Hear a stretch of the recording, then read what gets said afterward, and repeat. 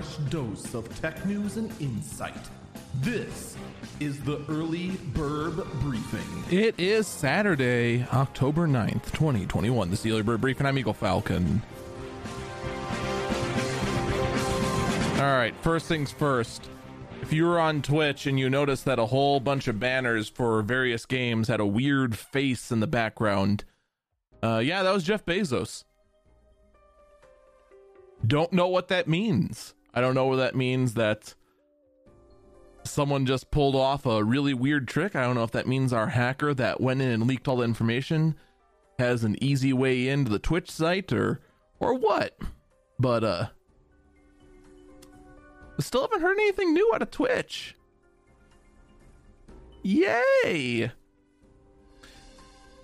Anyway, let's actually get to the real topic. Nintendo has officially released the new OLED Switch model. And for the most part, it is exactly what you expect. But there's two interesting little things about it. One, the fact that apparently the Joy-Cons have been updated with a more resilient joystick, not as prone to Joy-Con drift. So that does mean that if you get a replacement for your modern Switch using the new Joy-Cons, you should be more fine-ish. This is one of the other reasons why I'd never ever recommend a Switch Lite. Just because the easiest way to fix Joy-Con drift after you've recalibrated enough that it no longer works is to just pop off the Joy-Cons and pop on new ones.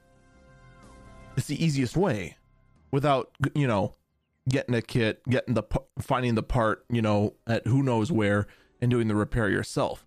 It's going to be the only way to do it for the masses. The other thing to point out with the OLED Switch is apparently there is a screen protector on the OLED Switch models, and Nintendo says you should not remove this.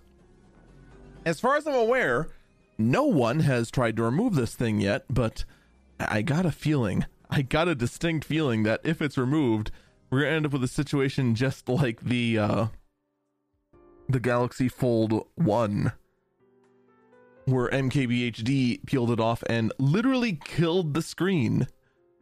Which, we could laugh at MKBHD for doing that, but I mean, holy cow, was that an eye-opening moment for just how fragile these new OLED screens can be when improperly done.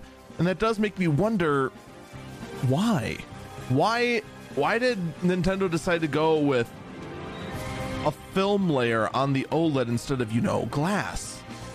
Then again, the regular Switch doesn't have glass. It uses a hard plastic, so maybe it is a cost-saving measure. If that's the case, then you know what? Having the standard Switch model still seems like a pretty nice life decision, and I regret nothing other than the fact Animal Crossing continues to keep corrupting on me, and it's driving me knucking futs. That's going to do it for me. Stay safe and stay healthy.